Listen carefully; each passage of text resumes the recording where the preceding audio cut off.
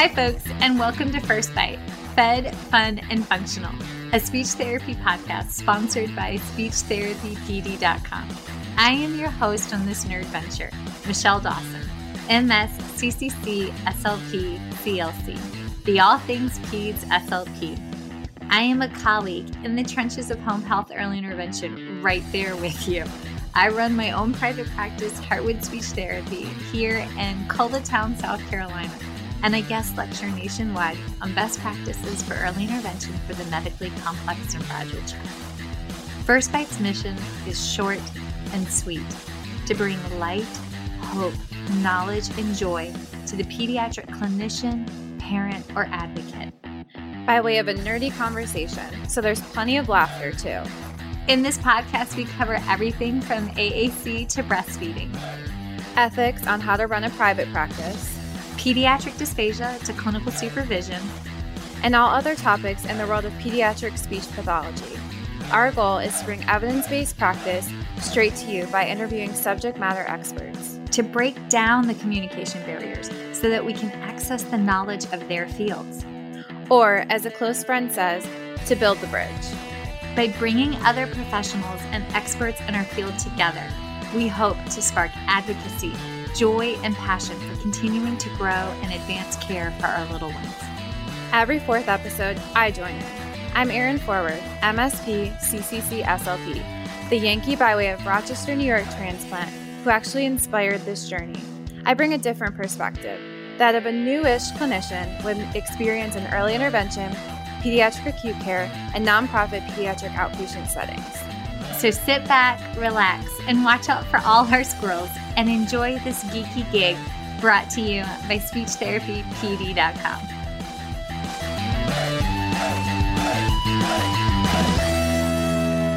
Hey, this is Michelle Dawson, and I need to update my disclosure statements. So my non-financial disclosures.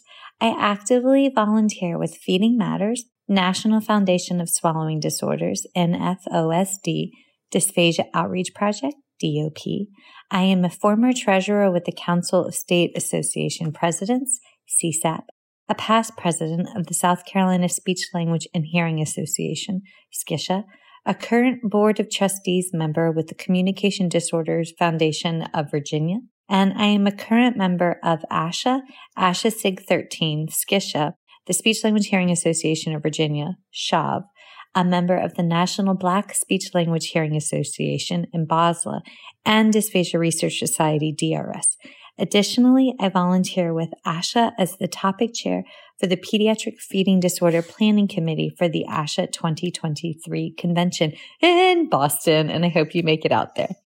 My financial disclosures include receiving compensation for First Bite podcast from SpeechTherapyPD.com, as well as from additional webinars and for webinars associated with Understanding Dysphagia, which is also a podcast with SpeechTherapyPD.com. And I currently receive a salary from the University of South Carolina in my work as adjunct professor and student services coordinator. And I receive royalties from the sale of my book, Chasing the Swallow: Truth, Science, and Hope for Pediatric Feeding and Swallowing Disorders, as well as compensation for the CEUs associated with it from SpeechTherapyPD.com. So those are my current disclosure statements. Thanks, guys. Hi, this is Erin Forward, and these are my disclosure statements. I receive a salary from Cincinnati Children's Hospital Medical Center. I receive royalties from Speech Therapy PD for my work with First Bite Podcast and other presentations. I also receive payment for sales from the First Bite Boutique, which I have with Michelle Dawson. For non-financial disclosures, I am a member of ASHA and a member of Special Interest Group 13. I also am a volunteer for Feeding Matters. I am a contributor for the book Chasing the Swallow with Michelle Dawson, which I receive no financial gain. I also am a member of the South Carolina Coalition Committee with ICDL-DIF full-time. The views and opinions expressed in today's podcast do not reflect the organizations associated with the speakers and are their views and opinions solely. Okay, everybody, I am so excited about today's guest because honestly, Jenn didn't know me from Adam. And then I reached out and she came and she showed up at the AAC Palooza at James Madison. And my students raved about her. They loved her. She brought in all these devices. And then she let me bow out not so gracefully on a recording because we got new internet and the new internet isn't as good as the old internet, which I don't understand the purpose in having now fiber optics when the old box upstairs worked just as well. But here we are, here I sit. Anywho, she said yes and she came back. And y'all, this is absolutely a crucial conversation because we're going to talk about eye gaze, but also talk about the eye. And let's be honest, very few of us had an in-depth AAC class, much less one that actually talked about the eye. And I am so excited. Also, when I told Aaron geeked out. And then Aaron was like, "Ooh, I'm coming to that one." So we are tag teaming this together because we're that nerdy and excited. So Jenn, hi. Thank you for coming on. Thank you so much for having me. That's awesome. I am also a nerd about this kind of stuff. So it sounds like that'll be a fun conversation. Okay, so I literally met you cold calling, trying to get devices for James Madison.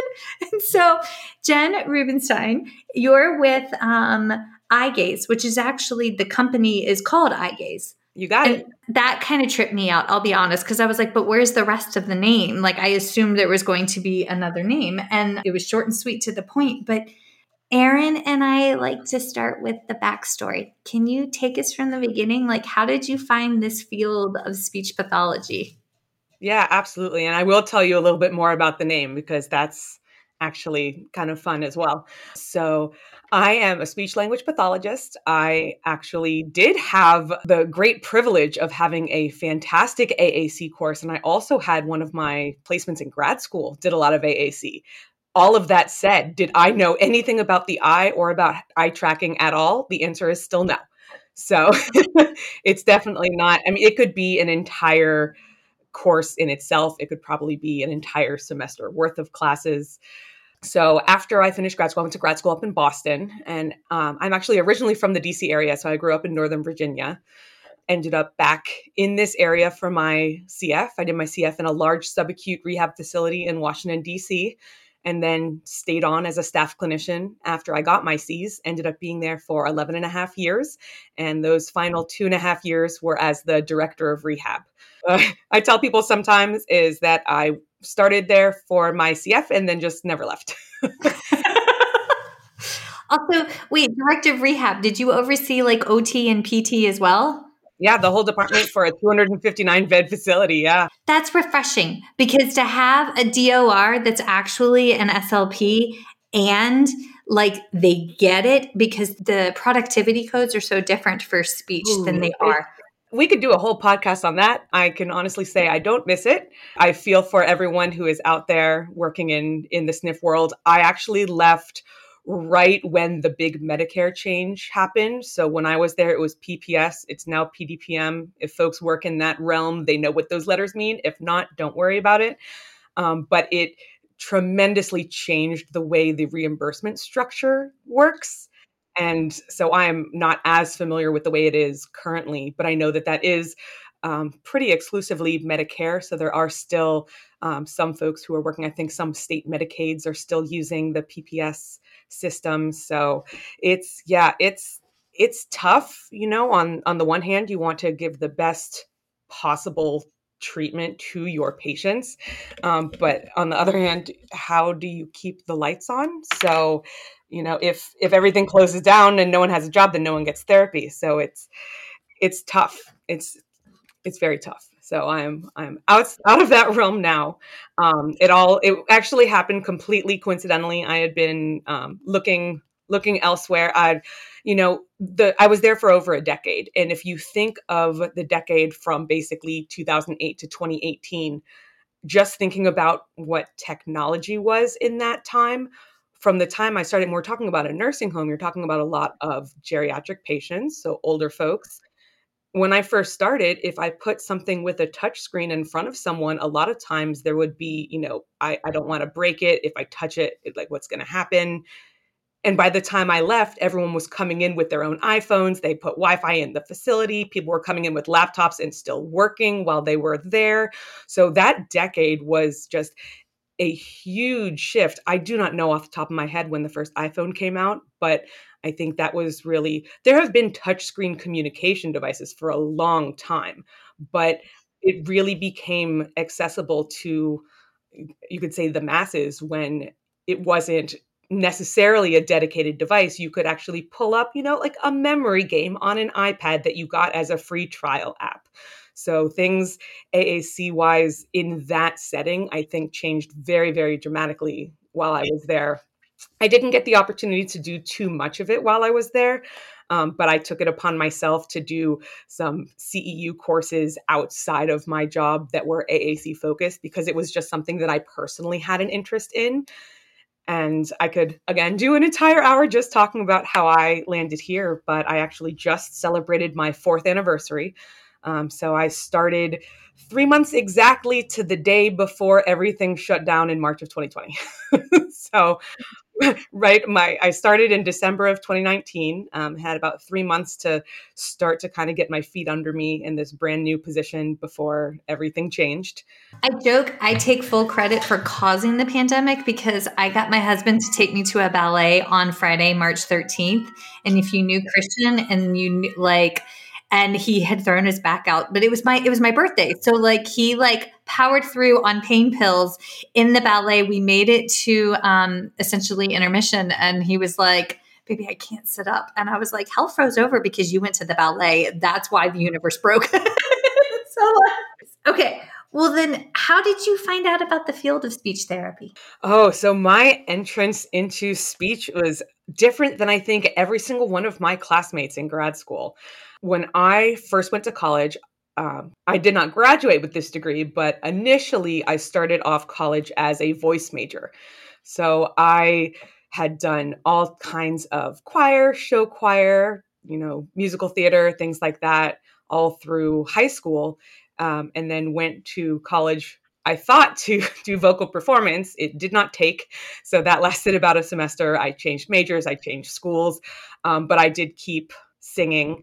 I did symphonic choir and a cappella groups, things like that. And in addition to that, I had a lot of friends in the local music scene. So in the very early, I guess we're calling them the aughts, the early aughts in the DC, Baltimore area, there were a lot of rock, hard rock, metal, melodic metal. So, when you're going to see a band, this is not necessarily like a big concert in a stadium. This is, small bars, 2 or 3 bands, everyone kind of knows each other.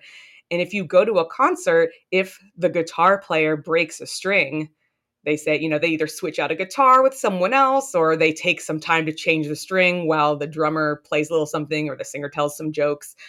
But if it's the singer and something happens to their voice, your show is done, your tour is done, there goes your livelihood. So that was actually my path. I went to grad school specifically thinking that I was going to specialize in voice disorders. I did not. I think the internet is a bit more now than it was when I was looking for grad schools. I did not know what I was walking into and what the field of speech looked like. So I was very surprised when I got there. Also, I had been out of college. So I had already graduated. I was working as a professional proofreader at a marketing company. So kind of did the scenic route when I got there. Did not even know that dysphagia was in our scope of practice. So kind of discovered the medical piece and really, really loved that. And so I really focused on, my plan had always been to work with adults. So I actually fought to not have a school placement. I was able to do 2 medical placements and forego a school placement. And then one of those, not one of my medical placements, but actually one of my very first clinical placements was a specialty school working with students from early elementary age through age 20. And most of them used some type of AAC. So that happened kind of by accident. I did a placement in an acute care hospital that was almost exclusively swallowing. I did a placement at a specialty hospital in their voice clinic. So that was 100% voice. So primarily adults, a lot of professional voice users, so singers, but also clergy people, teachers, lawyers, people who you are speaking as your job. So, if something goes wrong there's going to be a big problem. Are you going to be able to continue to do this job or to live this life? But not only that, you would have people who were not necessarily using their voice as their primary job earning their living, but you might have someone who sang on the side doing something. Like I worked with a young woman who was a soloist in her church choir, and that was a huge part of her life. And then what happens if you're not able to perform? So yeah, that's how I ended up in grad school in the first place. So we did that story a little bit backwards. So then what happened after I finished grad school. Just kind of stumbled into the medical. Yeah, I went in to grad school for AAC. I worked at a school in Pittsburgh in undergrad that they were primarily AAC users. They had multi-disability classrooms and then autism classrooms. And so I would help out at lunch, and I would sit with some of the autism classrooms, and they'd tell me what they wanted on their device. And they had a lot of Eyegaze users. Like kids would come in and use their device to ask other kids to prom. And it was just like, it was the best environment. So like I went in, I was like, I'm going to do AAC. I'm going to do medically complex. I was like, I don't want to touch swallowing. And then I went with Michelle, and I was like, I actually really love this too. But when I went into the school I was at was very into literacy. And I was like, I didn't know that we, there's so many things that we do. I had no idea. It's wild how broad the umbrella is. If you do burn out, which happens in our field for sure, there are so many things you can do still within that umbrella, or you can do something like what I did, which is, yes, I am not, like I have my Cs, I have my license in a few states. I am not practicing directly under those and billing for services, but I think of what I'm doing now as like SLP adjacent. Okay, so you and I haven't worked together for a patient, but the folks back in South Carolina, Wyatt Franken, he has his bachelor's degree in speech pathology, and he's with Talk to Me. And then Kelsey Peterson, she's with Talk to Me, but she has her C's. I could go to them on cases that I needed help for. Like Dr. Carol Page, she was the director of the South Carolina Assistive Technology Program for years. And in South Carolina is so small, they only have the one there at it's housed through the University of South Carolina School of Medicine, which is kind of interesting that it was like in that.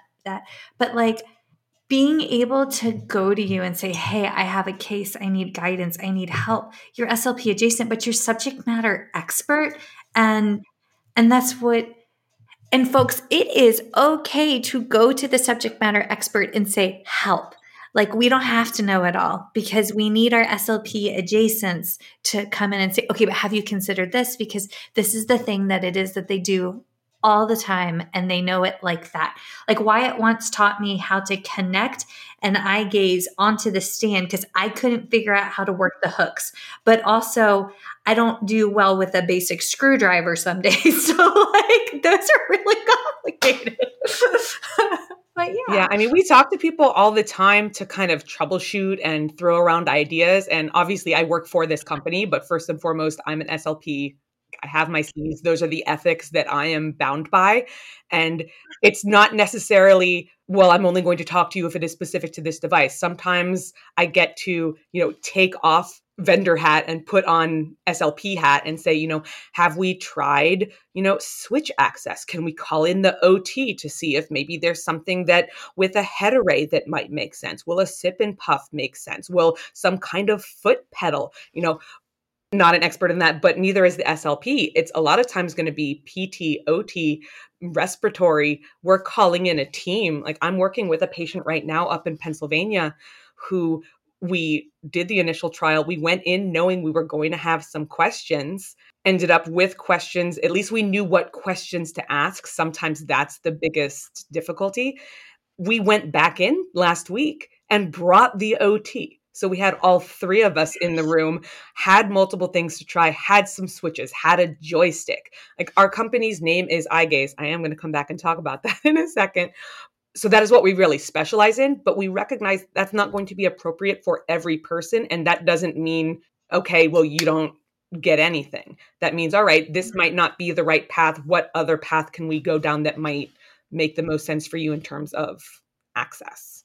So yeah, let me pick up that thread so I don't lose it again. So yeah, you mentioned you were curious about the name. So for folks who are listening, if you are familiar with eye tracking as an access method, and if you've been around for a little while, you might be familiar with the company and just not recognize it by the name Eyegaze. So we've actually been around since the late 1980s. We are one of the oldest eye tracking communication companies. We're actually based in Fairfax, Virginia. And prior to the end of 2019, the company official name was LC Technologies.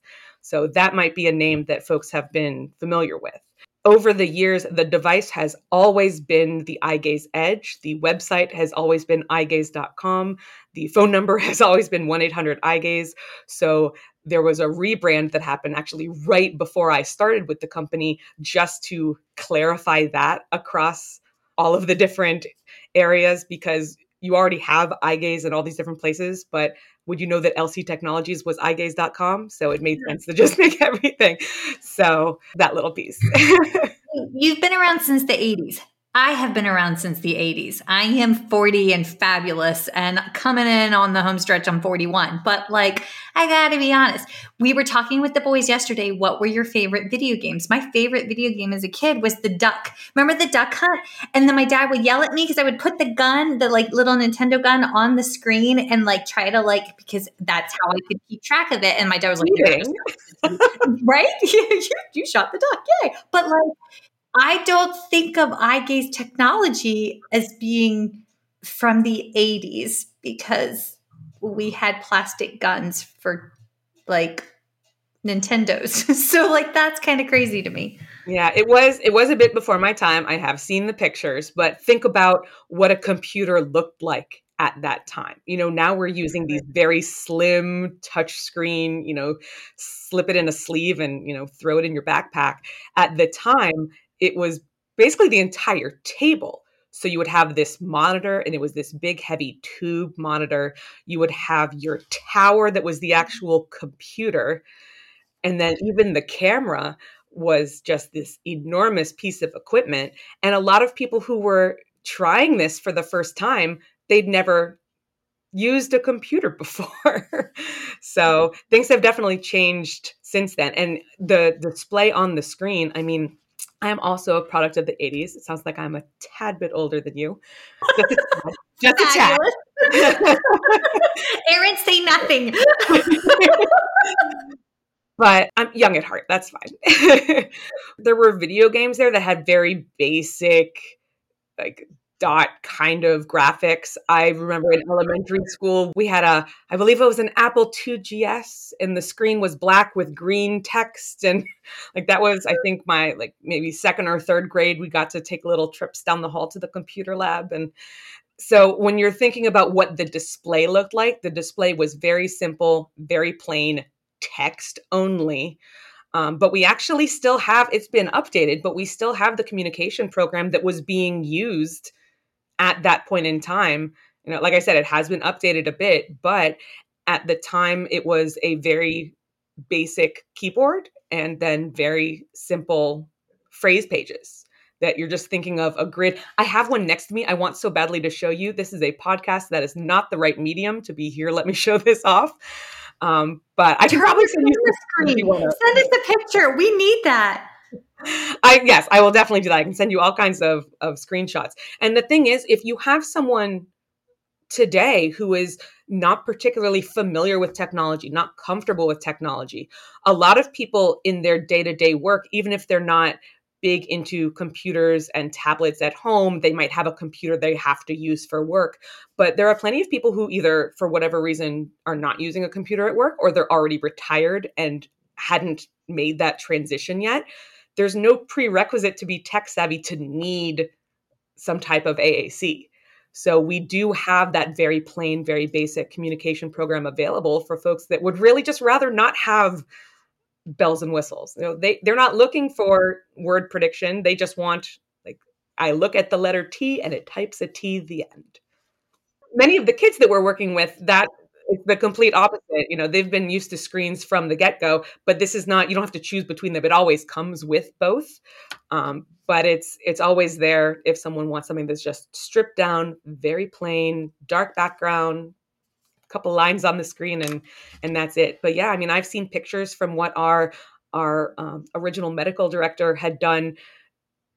She would print out pictures and just tape them to the screen for using with kids who weren't literate yet, because that's what you did. But in the very, very, very early, we're talking about 1989, 1991, like that's that's what they were doing with kiddos. The boys and I have started watching Young Sheldon, and it's staged at the late 80s. And as you're describing this, I'm imagining like the characters from Young Sheldon, like putting together an Eyegaze board on like a computer there. But it turned out quite well in Michelle Land, as you were like describing these little narrations. Yes, love this. Okay. So limited experience with Eyegaze in general. And I remember very, very long time ago, probably close to 11 years ago, I was up visiting Carol at the assistive tech office, and it was one of my first couple visits. I was talking to her about a patient, and she was the first person to talk to me about Eyegaze. She was like, have you considered this? And I was like, well, no, the patient has a cortical vision impairment. And she was like, that doesn't prohibit them from accessing an Eyegaze as an option. But my limited experience is filtered through the lens of my husband's brother has a cortical vision impairment. And so like I'm used to thinking of it in the terms of Uncle Matthew, right? And then over the years, I've had other patients. But can you kind of just talk to us some about the eye and the power of the eye and how the eye interfaces with the Eyegaze? Yeah, and it's interesting that you started the question talking about CVI. I feel like that's not just a whole podcast for itself. That's an entire like semester-long grad school course that I really wish that we had had. All of the names are escaping me, but I do have some folks that I can point you towards. There is one person that I have been directed to find more information from, the person who literally wrote the book, and they're based in Pittsburgh. And I apologize that the name is not one that is at the forefront of my brain. But yeah, CVI is fascinating in that it is not necessarily one thing. So you've seen one student with CVI, you've seen one student with CVI. So the next student might have the same diagnosis and a diagnosis of CVI, and what that actually means for them is very different. So, but in general, so eye tracking, how eye tracking works, right? Eye tracking is, in general, a method of determining where someone is looking. And when I'm talking about a camera and eye tracking, how that works, I'm doing air quotes. I know that's not a thing that people in podcast land can see. So when I'm saying things like that, that is not specific to the device that is manufactured by the company I work for. This is true across the board for any eye tracker, whether it's being used for gaming, being used for accessibility, being used. I know some cars have it built into the dashboard now. Like, this is just how eye tracking works. So you have a camera or multiple cameras that take pictures of either one or both eyes, and those images are digitized and analyzed to determine the gaze location, where you are looking. That gaze data can be passively collected, so that can be used for analysis and research, or it can be used immediately as an access method. So every single eye tracker on the market today uses some amount of infrared light to illuminate the pupil, and pictures are taken to track the reflection of that light. So picture an eye. Now, I am used to doing this with a screen that I can use to illustrate. So in the absence of a diagram, you can look in a mirror, or I can share the documents from our recent ASHA presentation if you're interested. So the anatomy I want to think about are the pupil, the iris, the cornea, and the eyelid. So the cornea is the clear, dome-shaped surface that covers the front of the eye. The pupil is the opening that allows light to pass through. The iris, which is the colored area, so like mine are hazel, can make the pupil opening or the aperture of the eye larger or smaller. Inside the eye is the lens, which is a transparent structure that focuses light onto the retina. And the retina is the light-sensitive nerve layer that lines the back of the eye. So this is inside the back of the eye. And that allows the optic nerve to carry signals to the visual cortex in the brain to assemble into images that we can see and understand. I know that's an awful lot in a very short time without pictures. Okay, so one, Cleveland Clinic has a fantastic, if you Google what an eye anatomy, Cleveland Clinic's image is perfect. And two, I know for a fact that Jenn carries eyeball gummies that, according to Goose and Bear, are delicious. And that would be the that would also, I had them on my tray on my desk because, yes, I'm 100 years old and I have a platter of Werther's Originals and candies, and I had eyeballs. None of the grad students wanted the eyeballs, but my boys were like, Mom, we want all the eyeballs. But the eyeballs are pretty, the eyeball gummies are also pretty accurate according to her description and Cleveland Clinic. So there's that. Maybe when I do in-person in-services, I should start just slicing open the eyeball gummy and using that. For those of us that are neurodiverse in the back, that would help pay attention. Yes. All right. So those are just the initial eye structures that we are thinking about. And there's also 3 types of muscles. So there are ocular muscles. Those are the muscles that actually rotate the eyes within the head. So if you're looking up, looking down, looking all around, the muscles that actually move your eye to point the different directions. There are pupillary muscles that controls the pupil size. And there are eyelid muscles. The eyelid muscles open and close your eyes for protection, for sleeping, for lubrication. So eye trackers use infrared light to shine into the eye through the pupil, which passes through the lens inside the eye and reflects off the retina at the back of the eye.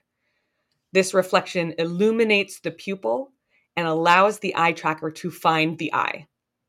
Every eye tracker will need some type of calibration. Every eye is shaped differently, and calibration takes images of the eye pointed at different directions to map the shape of the eye in order to determine where the user is looking.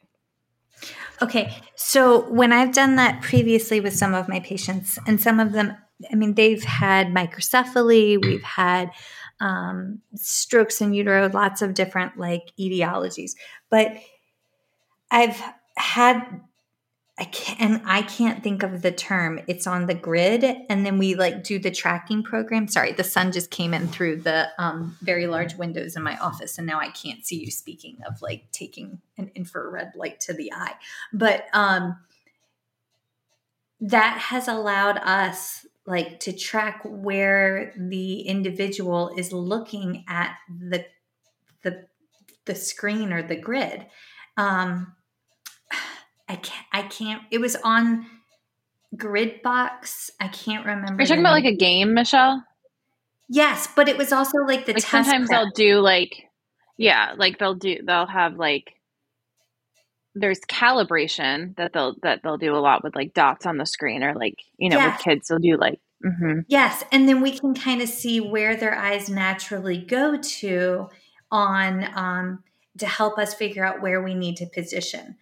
Because if we've had little ones that track up to the upper left and they have a harder time because of, you know, whatever's going on with them physically, they can't get to the lower right, then if we move the full screen up, that might help them have like a better overall access to the complete screen. Does that make sense? I should have had a second cup of coffee. I've been at it for a little while today. Yeah. Yeah, there are some people that'll be able to, with calibration, be able to access all areas of the screen, but not necessarily everyone. And sometimes that means moving things on the screen, like having the most important buttons located in a certain place on the screen. Sometimes that means moving the entire screen somewhere. So we will have initial like basic positioning recommendations, but if we find that for one particular individual, it makes sense to have it in a slightly different place. There's not a right and wrong across the board for everyone. A lot of this is going to be specifically tailored to the individual. When you have complex vision and complex eye and complex positioning things going on, that is especially true. But also think about, the eye tracker does not actually know what an eye looks like. Like we know, we look at you, I can look at you on the tiny little thumbnail that I have on my laptop screen right now, and I can see your eye. And even though you're very small, I can actually tell where you're looking just because it is programmed into our brains that you can tell at just a glance what direction someone's eye is pointing.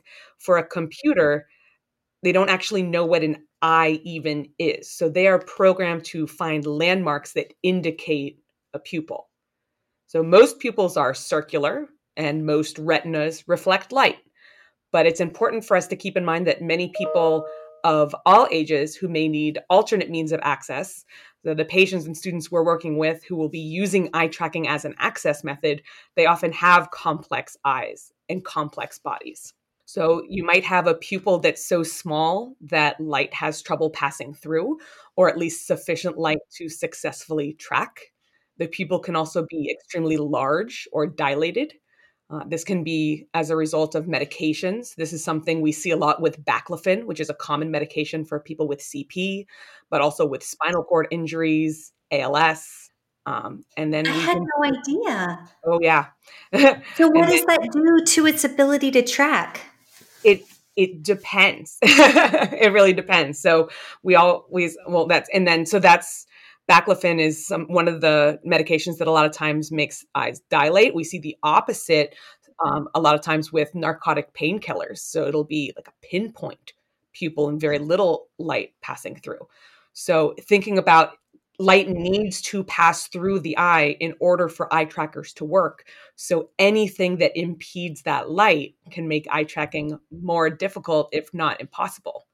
So that can include cataracts. Cataracts is clouding of the lens inside the eye.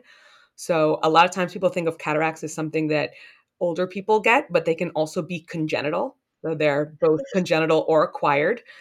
And they may or may not impact someone's vision, at least to the point that they notice it. So you might talk to someone and they say, oh yeah, I have cataracts in my right eye. Or they might not even know, especially if it has not impacted their vision. If you have someone who does not have vision difficulties that need something like glasses, they might not have been to an eye doctor to even know that there was a cataract there. They can form very, very slowly over time. So if you're not noticing that there's something impeding vision, you might not have had an appointment to take a look at that. I have an eye disease that I learned about. Oh, yeah? Oh. Well, Michelle, I got anxious about it. Well, I have optic nerve drusen, which haven't really, I have astigmatism, so that's what's affected my vision. But then when I went down a rabbit hole and my one eye doctor was like, you could eventually lose your peripheral vision, but I've rarely seen, and all the research is like, it doesn't actually, the majority of the time, you don't tend to see too many deficits. But when I had my eye exam, my optic nerve lit up like a Christmas tree because it was all the calcium buildup in it. Mm-hmm. That was, yes, that. I panicked a little bit. So as you should, but you saw the specialist. You've got the right doctor, and no, I don't. You're going to get the right person. We're claiming joy here. We'll be all right. I can't do anything about it. You can't cure it. There's no cure. Have you seen a neuro-ophthalmologist? A lot of times there's some good ones in Cincinnati. Yeah, that's a lot of times I'm jumping ahead of myself a little bit, but a lot of times when questions come up, I think I said earlier in a different context, sometimes it's about knowing what questions to ask. So sometimes we'll have someone who's had a lot of difficulty and just didn't know why, and we'll come in and we still know it's not working, but at least we know where to direct the questions. And neuro-ophthalmology, they're not necessarily readily available. Sometimes their offices are not fully equipped to accommodate things like power wheelchairs. And so that makes specialist visits extra difficult sometimes. But yeah, I mean, there's a lot that we do know about the eye. And I say we, meaning like myself, my colleagues. I am not an eye doctor of any flavor. So a lot of times, at least we'll know, okay, we have a question. We might take a screenshot and say, okay, let's take this to a physician who is an eye doctor. Ophthalmology is great. Neuro-ophthalmology, if possible, because they're the ones that will actually be able to address some of these things. So just the one more thing about, let me. No, I was just going to say, but these are the things that aren't covered in AAC class. I distinctly remember taking this amazing AAC class from an AAC user. She taught adjunct down at Old Dominion University because that's where I did my undergrad down in Norfolk, Virginia. And it was phenomenal, but it didn't take into account all of the medical stuff. But it's that interprofessional practice predicated upon interprofessional education. That's how we serve these individuals with complex bodies that, yes. Well, and Michelle, where I get frustrated is like, and this is not a knock to OTs at all. OTs have a lot of understanding about vision and they have a lot of understanding about access. But what I do find is because they don't have courses on AAC specifically, it kind of scares them a little bit, but they have this knowledge to help with the access. But it's kind of translating that, like, how is this relating to access to the device? Because I have a lot of OTs who are like, I don't do AAC, or but they do, they just don't always know how they do, if that makes sense. And that's where I think some of that disconnect can happen if it's not an OT that's in a, in an environment that's what they're constantly doing. Yeah. And there's, even when it's not explicitly AAC, there's so much of what OT does and PT as well. Mm-hmm. And depending on where you're located, what your clinic is, sometimes seating and positioning falls under OT, sometimes PT, and sometimes both.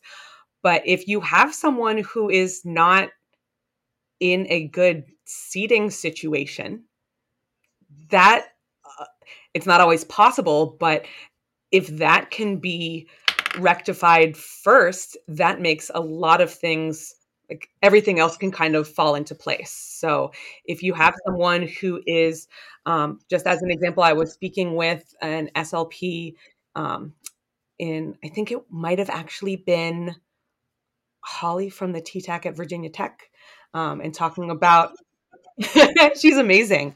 But we're talking about, if you have you have a student who doesn't necessarily have a lot of access to specialists, a lot of access to medical care, you might not have the option of going to someone for seating and positioning, getting a specialized custom chair built, especially with very young kids. It's expensive enough if you're a full-grown adult, but with kids are growing so fast. Like, I know, just thinking about shoes, I was a figure skater, and that is ridiculously expensive. And when you're a kid and your feet are growing fast, that's, every few months you're outgrowing it. How do you get a chair that's going to be comfortable and supportive and can also continue to be all of those things for multiple years? It's tough, but a lot of times you'll have someone who they don't have that kind of chair. So maybe they're in something that's closer to a stroller or a very basic, like, transport wheelchair that's way too big. So you don't have the torso support, you don't have the neck support, you're kind of flopping all over the place. It's, how do you do eye tracking when you're not stable and you're not comfortable? So yeah, there are a lot of pieces, and we try to do some thorough pre-screening before even scheduling a demo. So if someone were to reach out to us and say, we think this might work, can we try it? Usually we want to start by saying, it's great to talk with you. Let me ask you some questions. So before we even schedule an appointment to meet up, we're going to say, okay, first off, how are you currently communicating. So is this someone who has been in the situation they're in? Was this like a recent disease process change? Was this a recent accident or injury? Was this something that you've been dealing with for multiple years? Are you currently speaking? If you're not speaking, do you have something that you do to communicate with the people around you, whether that is with low-tech AAC, whether that is using sign, whether that's something like ASL or even makeshift signs. Sometimes people come up with gestures just within a family. Is this, just grimacing? They're not speaking, but you can tell by a facial expression if something is making them unhappy or very excited. Are they very still when they're not excited about something, but when they are excited about something, maybe they'll kick out a leg. There's a lot of times, especially if you're talking with parents, sometimes the response will be like, oh, they don't communicate, but I know what they want or what they need. And so a lot of times we need to kind of dig deeper. And this is the SLPs in particular are generally pretty good at this. What the parent or whoever we're talking to, caregiver, is thinking of as communication. Again, I'm doing air quotes. We know that all of those. I love that you say that. That's amazing. Thank you. But we know those facial expressions, those flailing out an arm when you're trying to get someone's attention, or if you're just happy or excited or interesting or angry, we recognize that all of that is communication. You don't have to be speaking or writing or typing or signing to be communicating. So sometimes it's not just we're not just asking a yes, no question, where we want to dig a little bit more, just to know when we're going in. The next big one is, how is their vision? So we want to know, is there any history of eye surgery? Sometimes I don't use the word surgery anymore. I'll say procedure. I had someone who told me they had never, ever had eye surgery. And then we had our appointment, and I'm looking at the eye image that you have on our particular device, and I'm seeing something that is looking curious to me. So I said, have you ever had cataracts removed? She goes, oh, yeah.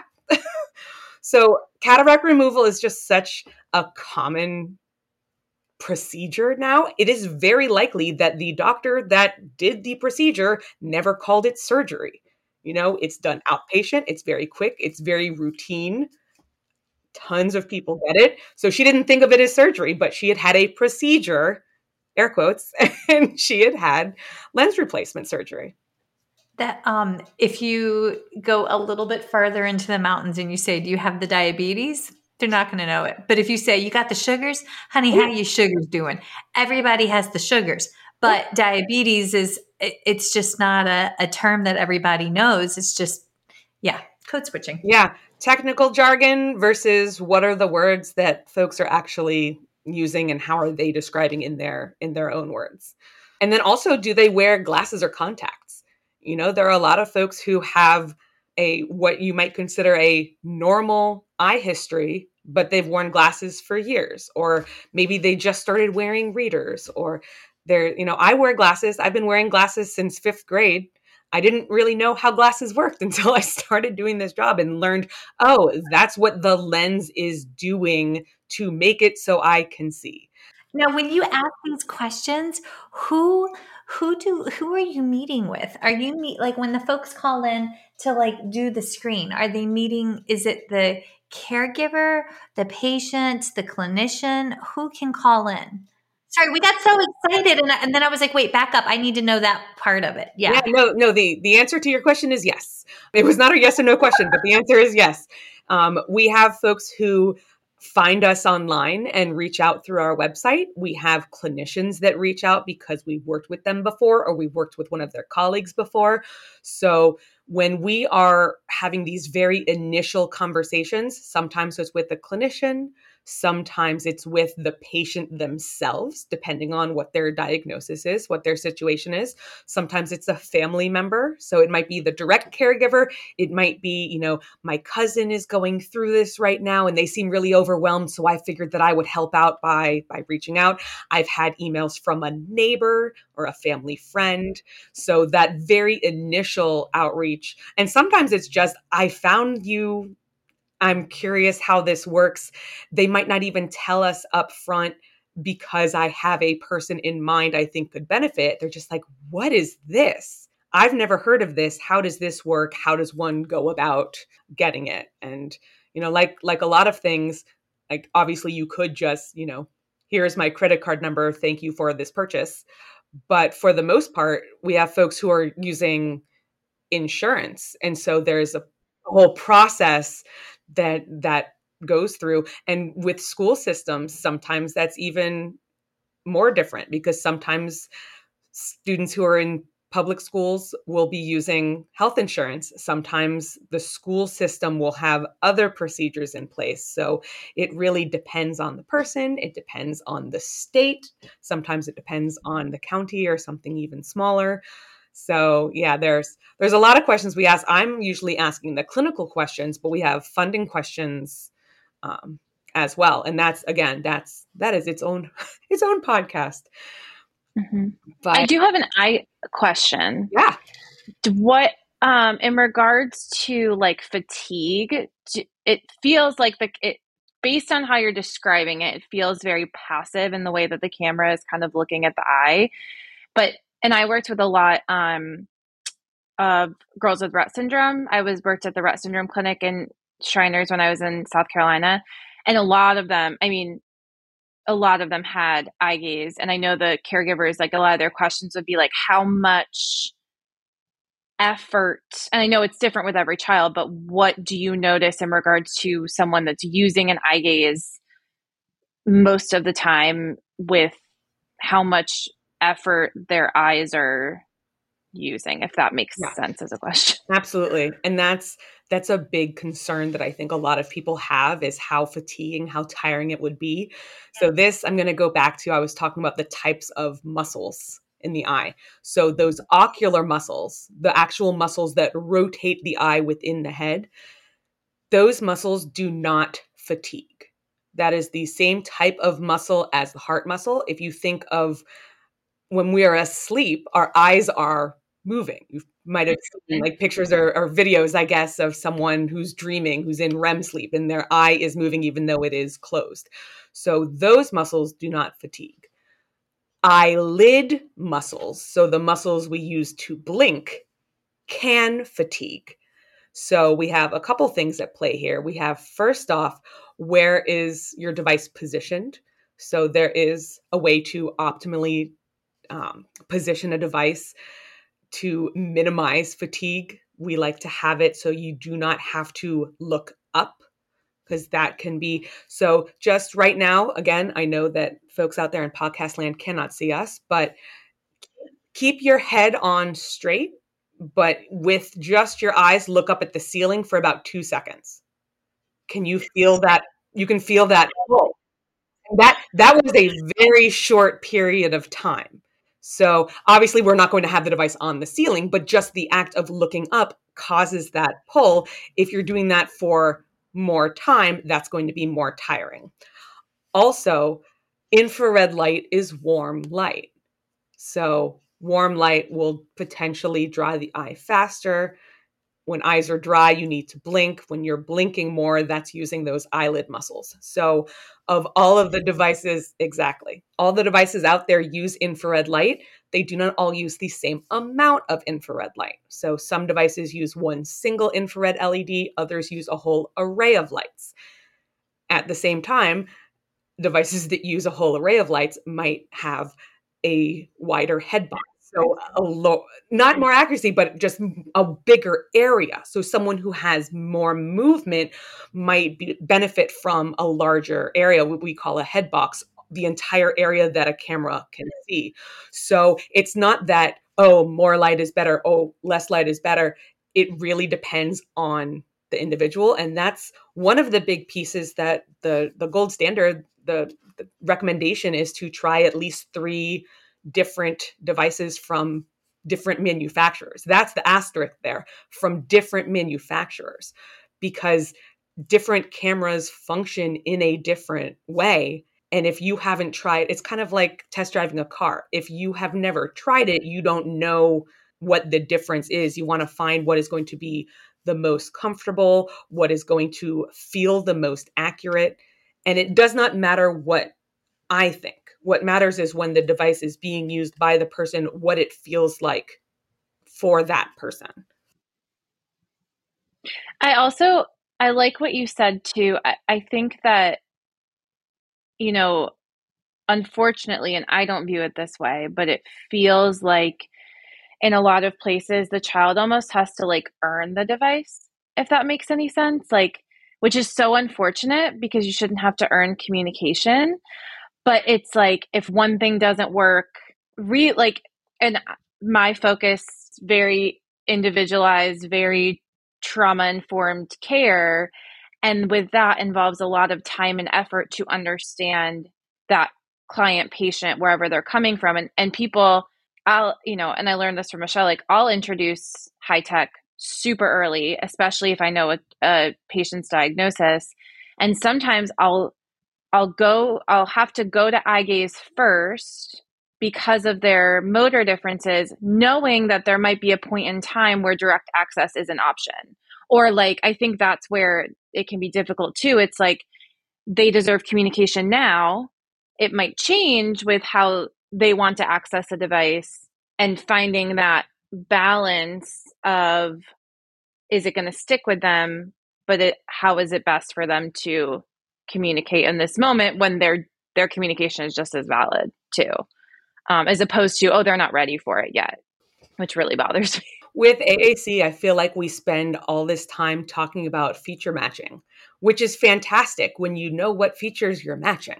But for a lot of the people that we're working with, whether these are pediatric patients or students, or these are our adults, have you been able to complete a comprehensive language and cognition assessment?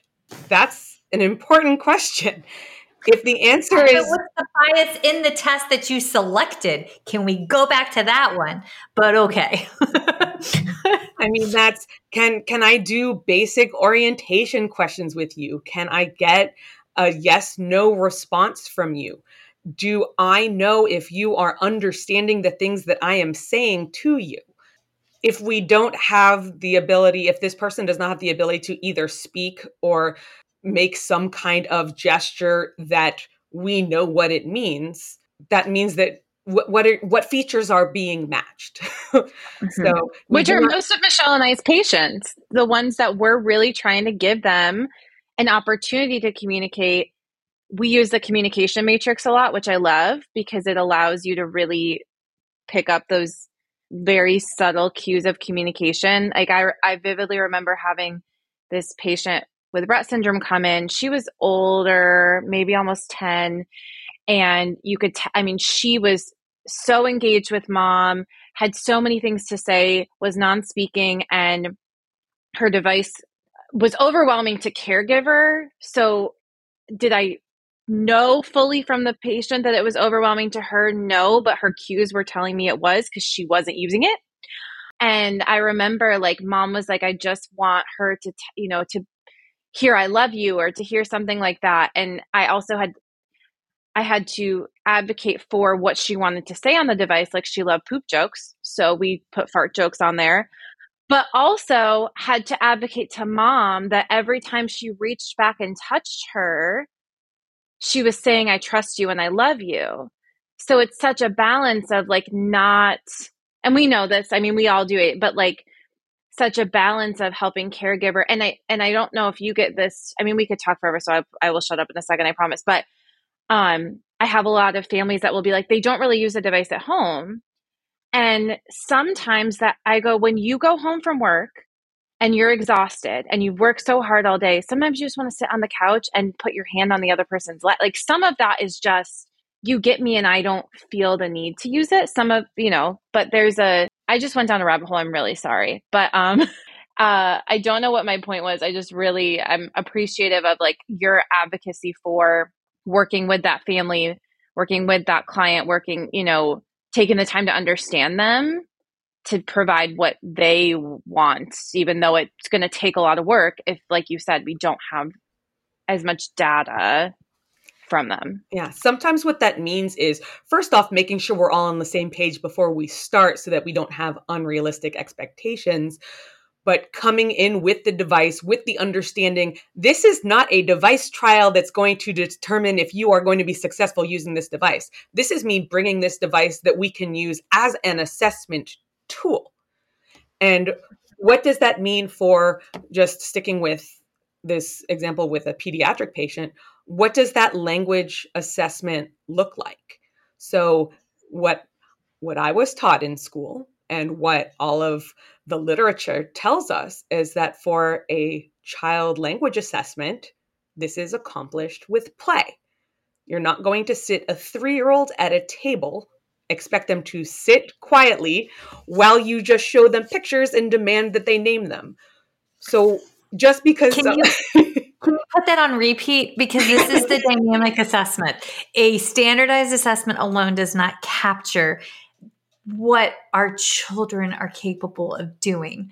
And if we learn through play and truly seek to understand what gets them excited, that's where... Yeah, it doesn't capture what they want to communicate. Yes. If we don't let them play, that's just putting so many demands. It does not matter if you're talking about, a typically developing child with, this is not any kind of special education scenario. You are just talking about a kid in preschool who is going about a task. Like, that's just not something that's not expectation that is being put on this child. So why should this be different because we have this high-tech device? So there are ways to incorporate play. And that might mean, we know that we need calibration in order to be accurate with the tracking for you to access this device. But that's not what we're trying to do right now. What we're trying to do is this something that is of interest to you? If I'm working with an adult with ALS, I put a device in front of them and say, look at the yellow ball, and it'll, take a measurement of your eye and move on to the next one. Okay, here's a keyboard, spell your name. I'm not doing that with a child. I'm also not doing that with adults who have potentially cognitive communication deficits, and we're not exactly sure what they are. So this is more, okay, I have a young child. It's very possible, especially now that it is 2024, that they have had screen time. They know what that is. They've had an iPad in front of them and it's playing Cocomelon, and that is not an unusual occurrence. I can't just say to this child, hey, this is an interactive screen, and if you look at a thing, it'll do a thing. That's not how this works. They have to experience that and make that connection. They have to have that little light bulb moment. I cannot lecture this young child until they get that. It is up to them to get the opportunity to explore until they realize, wait a second. Every time I looked at that button, it played that song and showed me that thing. And that very likely means I'm going to put it in front of them and I'm going to walk away. Depending on the age of this child and their safety, we're not going far. We're not necessarily leaving the room. But, we're going to be over here chatting, and we're just going to put this in front of them and just kind of see what happens. They are exploring. They are the child who is sitting on the play mat, and they are picking up the toy, and they're turning it around, and they're poking it with their finger, and they may be putting it in their mouth. That's what their classmates are doing. They are getting the same opportunity. They're just using their eyes. So we have just a very simple cause and effect type of page that all that it does, if you look at something, something happens. Just the software that's on the device that our company has. So the Eyegaze Edge has software called Mind Express. And there's one of the cause and effect pages is a pile of leaves. Like it's fall and you've been raking, there's a pile of leaves. As you look around, the leaf will disappear. And at the bottom of the pile of leaves, there's like a ladybug or, some little cute kind of thing, but you have to lift all the leaves in order to see the thing at the bottom. There's just a very, very basic, there's no right and wrong. There's no expectation of any kind. This is just exploration. Is it going to immediately click? Not necessarily, but it's just kind of exploring. You know what? I don't think so. And that, I feel like for a lot of folks, and this is not just for children, I feel like that would be, there is one, it is not farts. I do apologize, but there is one there's like an opera singer and a tomato appears on the screen. And if you look at it, it'll throw it at the opera singer. And the first time I saw that, I was like, wait, that's mean. Like, you know what? There's going to be kids and that is the one that is going to be effective. So there you go. I've seen the pie splat one and the fart ones with maybe there is one and I'm just not familiar with it. Okay, that's my request. I like the fart one. I mean, also boy mom life, but farts are fabulous. So unless it happens on your foot when you're cuddling up next to your child, that's not, oh God, you have no idea. Yeah. There are certain things that can unite everyone, and sometimes everyone just needs a little giggle. I don't think there's any age limit on the fart jokes. So no. Okay. All right.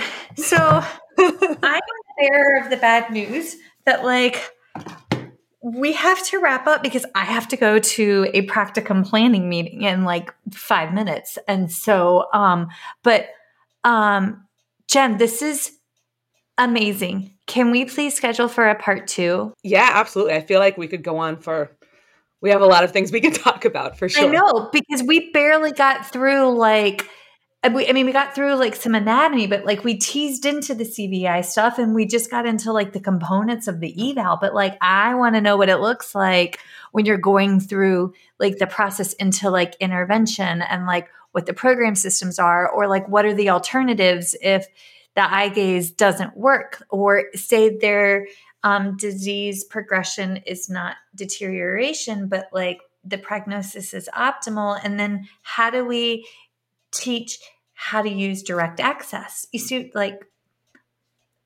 all the things. I agree. All of those things. Okay. All of those things. I'm very excited. I got so excited I had to move. I was like, I need the sun on my back. I have to be able to see because this is fantastic. Okay. All right. So then on that note, one, what are your final thoughts for now? Because I feel like we cut you off midstream, but I have to go see Geraldine. Yeah, no, that's okay. I think the biggest pieces to keep in mind, that pre-screening, how do you know if this person is if this is a potential access method for the person that you're working with? And it might be very obvious to you. And it might be, I'm not sure if this is going to be the right path for this person. For that kind of question, I would recommend reaching out. You're welcome to reach out to me, whether it is specifically for this company or just about eye tracking in general. We welcome those questions. We get questions from folks who have devices from other manufacturers a lot of the time. We're happy to kind of bounce ideas around there.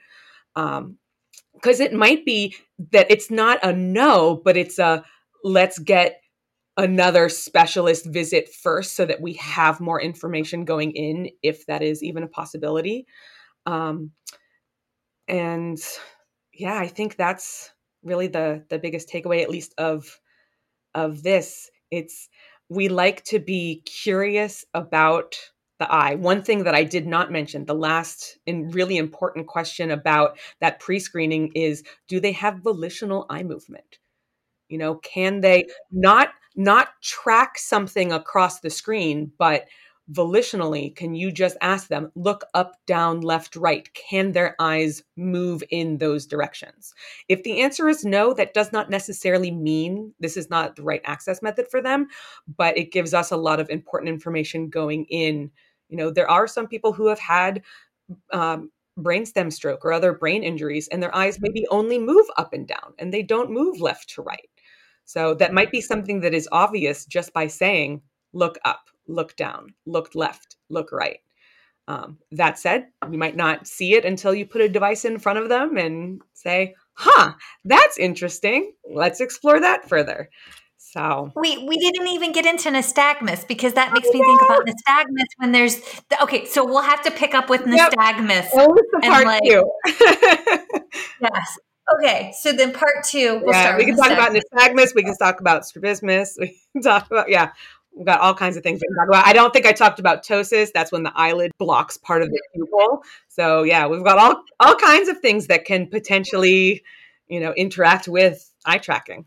Yes. Okay. So we'll do, do round 2. Okay. So then on that note, if somebody's listening right now and they have a question, how can they reach you? Yeah. And I will make sure that you have this information to put in your show notes as well. But our company phone number is 1-800-Eyegaze, Eyegaze. So that reaches us in Fairfax, Virginia. So that's East Coast US time. And my email, it might be easiest for me to just give you my email to put in there, because my name's kind of long, but my name is Jenn Rubenstein. So it's JENN.RUBENSTEIN@EYEGAZE.com. Beautiful. And folks, they have a Instagram account as well. It's simply called Eyegaze. That's the handle name. Eyegaze, Gaze. So be sure to check them out on the land of Instagram. And then the question that I love to ask, if somebody has any love money lying around, do you have an organization, an entity, a nonprofit that they could donate to, something that means a lot to your heart? It can be SLP related or not SLP related. Where would we sprinkle joy to? Oh, goodness. I did not do a good job of preparing for this in advance. I think for part 2, I'll have another one. So I'll think for this one, I'll start by throwing out, there are local chapters of the ALS Association all over the country, and they provide a lot of services, including support with assistive technology. That is a pretty great one. I guess while I'm on that note, speaking of ALS, there's an organization based in New Orleans called Team Gleason that was started by Steve Gleason, who is a former NFL player for the New Orleans Saints who has ALS. And the support that they provide to folks with ALS all over the country is just incredible. I hadn't heard about either one of those. So yes, I love doing this and finding out where people want to send joy, because it's always so impactful and personal, and it's just lovely. But yes. Okay. You are freaking amazing. Erin and I are so grateful that you came on. We will, folks, be sure to check out First Bite Podcast on Instagram, as well as the land of the Facebooks. And we will get you scheduled for part 2, maybe part 3. Yay! Thank you for joining us for today's course. To complete the course, you must log into your account and complete the quiz and the survey. If you have indicated that you are part of the ASHA registry and entered both your ASHA number and a complete mailing address in your account profile prior to course completion, we will submit earned CEUs to ASHA. Please allow 1 to 2 months from the completion date for your CEUs to reflect on your ASHA transcript. Please note that if this information is missing, we cannot submit to ASHA on your behalf. Thanks again for joining us. We hope to see you next time. Feeding Matters guides system-wide changes by uniting caregivers, professionals, and community partners under the Pediatric Feeding Disorder Alliance. So what is this alliance? The Alliance is an open access collaborative community focused on achieving strategic goals within 3 focus areas: education, advocacy, and research. So who is the Alliance? It's you. The Alliance is open to any person passionate about improving care for children with a pediatric feeding disorder. To date, 187 professionals, caregivers, and partners have joined the Alliance. You can join today by visiting the Feeding Matters website at www.feedingmatters.org. Click on PFD Alliance tab and sign up today. Change is possible when we work together. That's a wrap, folks. Once again, thank you for listening to First Bite. fed, fun, and functional. I am your humble but yet sassy host, Michelle Dawson, the All Things Peds SLP. This podcast is part of a course offered for continuing education through speechtherapypd.com. Please check out the website if you'd like to learn more about CEU opportunities for this episode, as well as the ones that are archived. And as always, remember, feed your mind, feed your soul, be kind, and feed those babies.